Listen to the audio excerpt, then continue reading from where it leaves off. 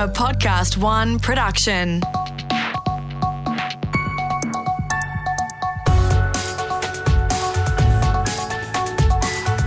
Your Morning Agenda.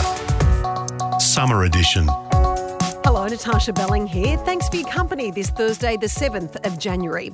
As many of you are enjoying a well-deserved break, we are looking at the top news stories that have set the agenda in 2020 and will still be making news throughout 2021. We'll be back with all the breaking news from Monday, the 11th of January. But until then, please enjoy Your Morning Agenda's Summer Edition. After a once-in-a-generation drought, it's been a very tough few years for our hard-working farmers. Many faced financial ruin, and after generations on the land, some were even forced to sell their properties. With a number of years with little to no rain, some regional towns also ran out of drinking water, while rural businesses were forced to close their doors.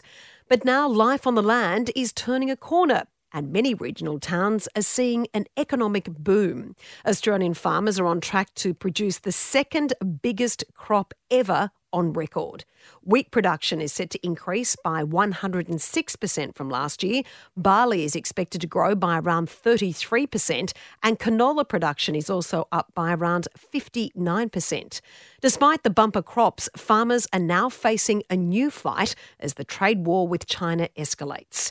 Today, we chat with the CEO of the National Farmers Federation, Tony Maher. Tony, thanks so much for joining us on the summer edition of Your Morning Agenda. Pleasure. Thank you for having me. If we can just start with the drought in 2019, it was a once-in-a-century horrific event. Just how devastating was the drought for regional Australia? And if we didn't get that rainfall, what were you thinking was going to happen? Yeah, look, it was, as you say, really devastating. It was so prolonged, so severe. It caused so much hardship and so much anxiety and grief. You know, people were...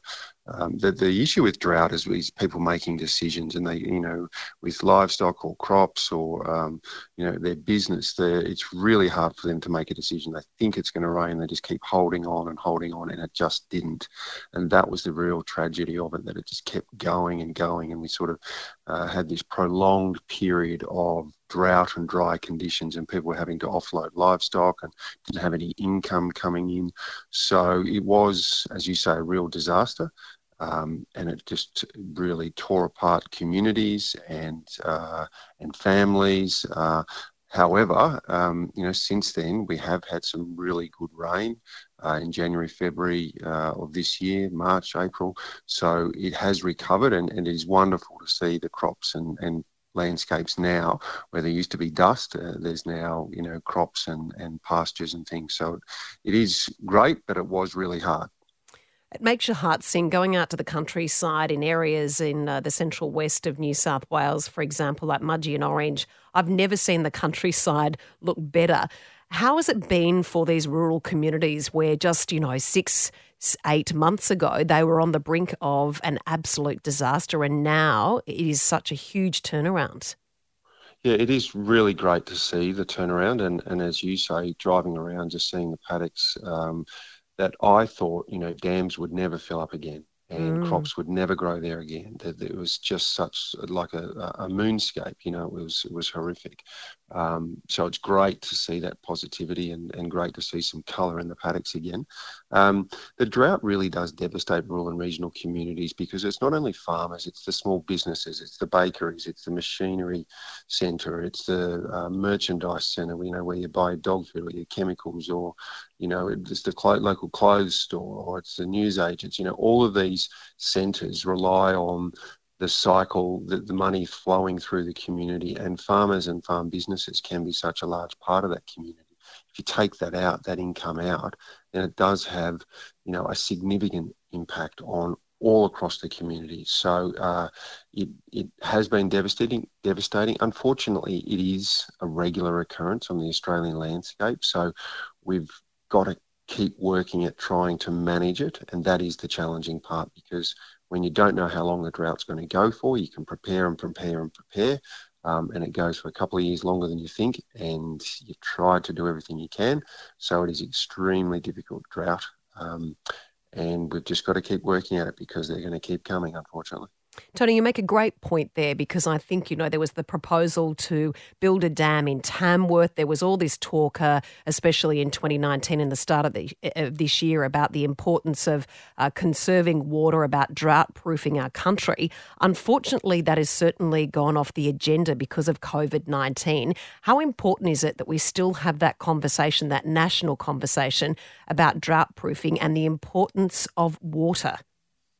It's critically important, and we have, as part of the COVID response at the National Farmers Federation, been talking to government about regionalisation. So, looking at rural and regional communities and regional centres and making sure that they have the services. And of course, one of the services is water supply. We saw during the drought that a number of towns were very close to, if not they did, run out of drinking water. Now, in a country like Australia, we just can't have that happening. We have to invest in rural and regional communities with the services and the basic services like water supply. So it certainly goes from a farm business perspective, agriculture perspective, but it goes to the whole rural communities. So we've got to look at regional centres, and we think now is the perfect time to do that off the back of what has been a pretty disastrous year with COVID. Let's look at regional centres. Let's look at what we can do as communities and in government to make sure that they continue to prosper, because once they close down, it's off the back of drought or something else, then they rarely come back, and we really don't want that. We have a once-in-a-generation opportunity to really talk about this, conservation of water and making sure that we prepare for the future. How do you keep that pressure on the decision makers, both at a state and federal level? Yeah, well, that's luckily, in a way, that's our day job. We're here in Canberra and we represent, the agriculture industry, the farmers across all of the country and across all of the commodities, and really making sure that government know that farming and agriculture is a critical part of certainly rural and regional communities and states, but, an integral part of the Australian economy as well. We know how much exports, about $40 billion worth of exports a year that have come from the farm. We export about 75% of what we grow in this country. So that's a really good thing. So we've got to keep making sure that agriculture continues to grow. And, that's what we communicate to government. That's what we advocate for, infrastructure and measures that will help farmers, so water and dams and those sorts of things, but also roads and services in rural communities that people need, and that when they look at their careers, they can see agriculture. And of course, agriculture is located in rural and regional communities, not in urban centres. But they've got to have the services too. They've got to have education and other services, financial services, and, hospitals, telecommunications and health, of course, all of these things. So, it is a big package, but we start with agriculture. Tony, over 2020 with the COVID-19 crisis, we've seen an extraordinary boom in regional areas. Property prices in some areas have gone through the roof, increased by 30 to 40% because some people are fleeing the city. But also it's put a focus on how great these regional areas are. How wonderful has that boost been for regional towns across Australia? Yeah, look, it's been excellent. It's been amazing. And if there's a silver lining to the COVID crisis, then that might be one of them, because we've proved that we can all work from home, remotely. And some people have decided that, cities and urban centres, crowded spaces aren't necessarily for them. So the good thing, and we're so lucky in Australia to have so many great rural and regional centres, people have decided that, let's look around. Let's go out to Cowra or Canowindra or Orange or, Dubbo or Warren, these sorts of places in New South Wales that they might not have ever thought they could live.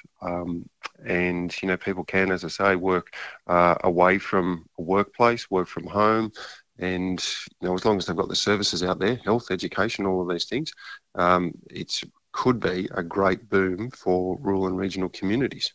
The other great news in 2020, Tony, for regional Australia was these bumper crops. After a difficult several years with the devastating drought, this is such good news. New South Wales is now on the verge of producing its biggest winter crop harvest ever. How incredible has it been to see, I guess, tractors out on the paddocks? Yeah, great. It really there's a few words for it. One of them is just it's just so pleasing, so great to see, people, all the pictures that I see and the people that I talk to in headers, in tractors, in chaser bins, driving through the night sometimes, harvesting crops, so wheat, barley, canola, chickpeas, depending on where they are. All of these crops, it will be such an injection of financial stability for some of these people and the communities. But more than that, it's just the smile that you see on people's faces, the positivity and the optimism and the enthusiasm that is in, their faces and their eyes and their smiles when you see them, because they have had a couple of really tough years. And it is just amazing to see how nature can turn things around with, the right management and the right care. To see the paddocks, a few months ago green, but now with headers and tractors driving through them and collecting all that wonderful product that will go to Australian consumers and international consumers, it's fantastic. And talking about international consumers with that massive billion-dollar export market, what are your thoughts on the increasing trade tensions between Australia and China? Yeah, look, it's been a concern for a while. We have always seen as an industry, well, we're export dominated for a start. As I say, we export about 2/3 of what we produce. So always reliant and always will be on export markets. China has been an incredibly valuable market in the last 5 to 10 years. They, pay a really good dollar for a whole range of products. And of course, their population is just demanding safe, high quality, traceable food and fibre that Australian farmers are the best in the world at producing. So it's in some ways, it's a win-win situation. But of course, the disruptions we've seen in the last few months are really concerning. And the challenge is in front of us is to work with government to make sure that we can address challenges and come out the other side. And we have to do whatever it is that's on the table and everything else that we can think of to make sure that we do that, because it is too important a market to continue to risk. There's Chinese consumers and Chinese businesses that love Australian food and fibre, so they're being disadvantaged. And of course, the farmers here with disruptions to export markets are being disrupted as well. And it's the last thing they need off. This is going to be a really good year for them. The last thing we need is disruptions to a market such as China. We're in a good position in a way that our food and fibre is so highly regarded around the world. We will be able to find other markets, but it takes a long time to build up relationships. So we don't want to do anything that will jeopardise the Chinese market any more than what it is. Pretty strong words, though, Tony, from the Prime Minister in November, where he really called out China and wanted them to apologise over that fake social media post with an Australian soldier with a knife at the throat of an Afghan child. How do you stand firm against China but also ensure that these important trade relationships continue?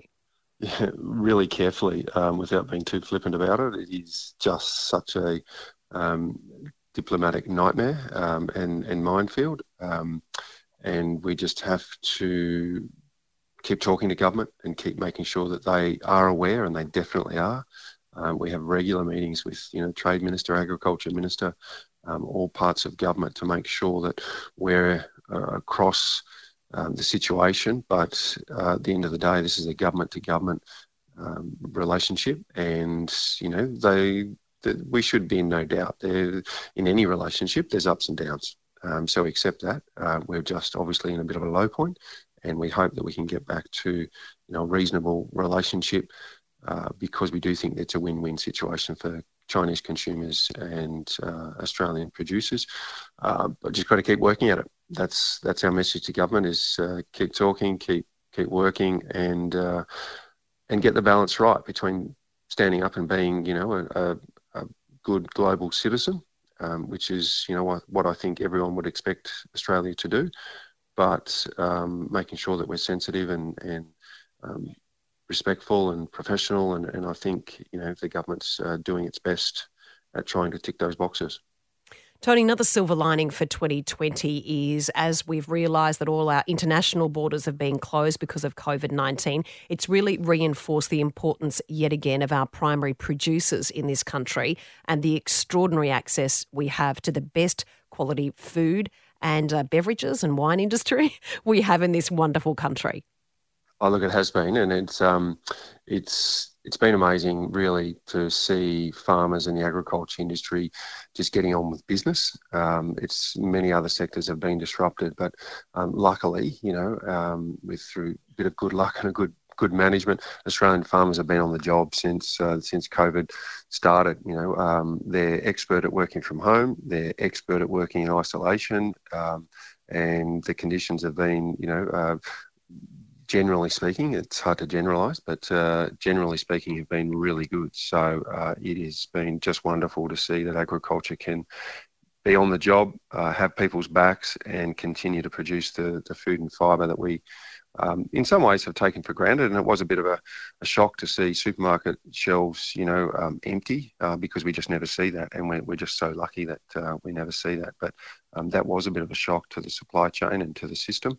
But we've recovered now, and we definitely have more than enough food in this country most times, drought notwithstanding, but we produce way more food here than we'll ever consume. So we're very lucky in that sense, and we're lucky we've got such great farmers and a great agriculture industry, really. Great farmers and great agricultural industry indeed. Tony Maher from the National Farmers Federation, thank you so much for joining us on the summer edition of Your Morning Agenda. Great to talk to you, Natasha. And don't forget, Your Morning Agenda with the latest news headlines is back from Monday, the 11th of January. Tomorrow, we'll be back with another episode in the summer series where we will chat about finances. We'll have a special report and expert analysis on how to keep your bills down this year as the credit card costs mount from Christmas. We'll also reveal the dangers of some quick pay schemes and how to get your finances back on track for the rest of 2021. I'm Natasha Belling. Thanks so much for your company. Have a great day, and we look forward to seeing you tomorrow.